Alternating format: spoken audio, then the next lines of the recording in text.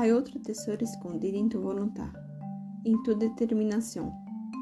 Não é só a energia que te impulsa a conseguir o que deseas, também é o apreço que sientes pelo que te ha custado obter e por ti mesmo por haberlo logrado.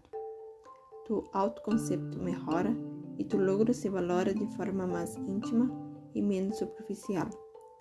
Lo que te ha custado conseguir não se abarata nem se despacha rapidamente.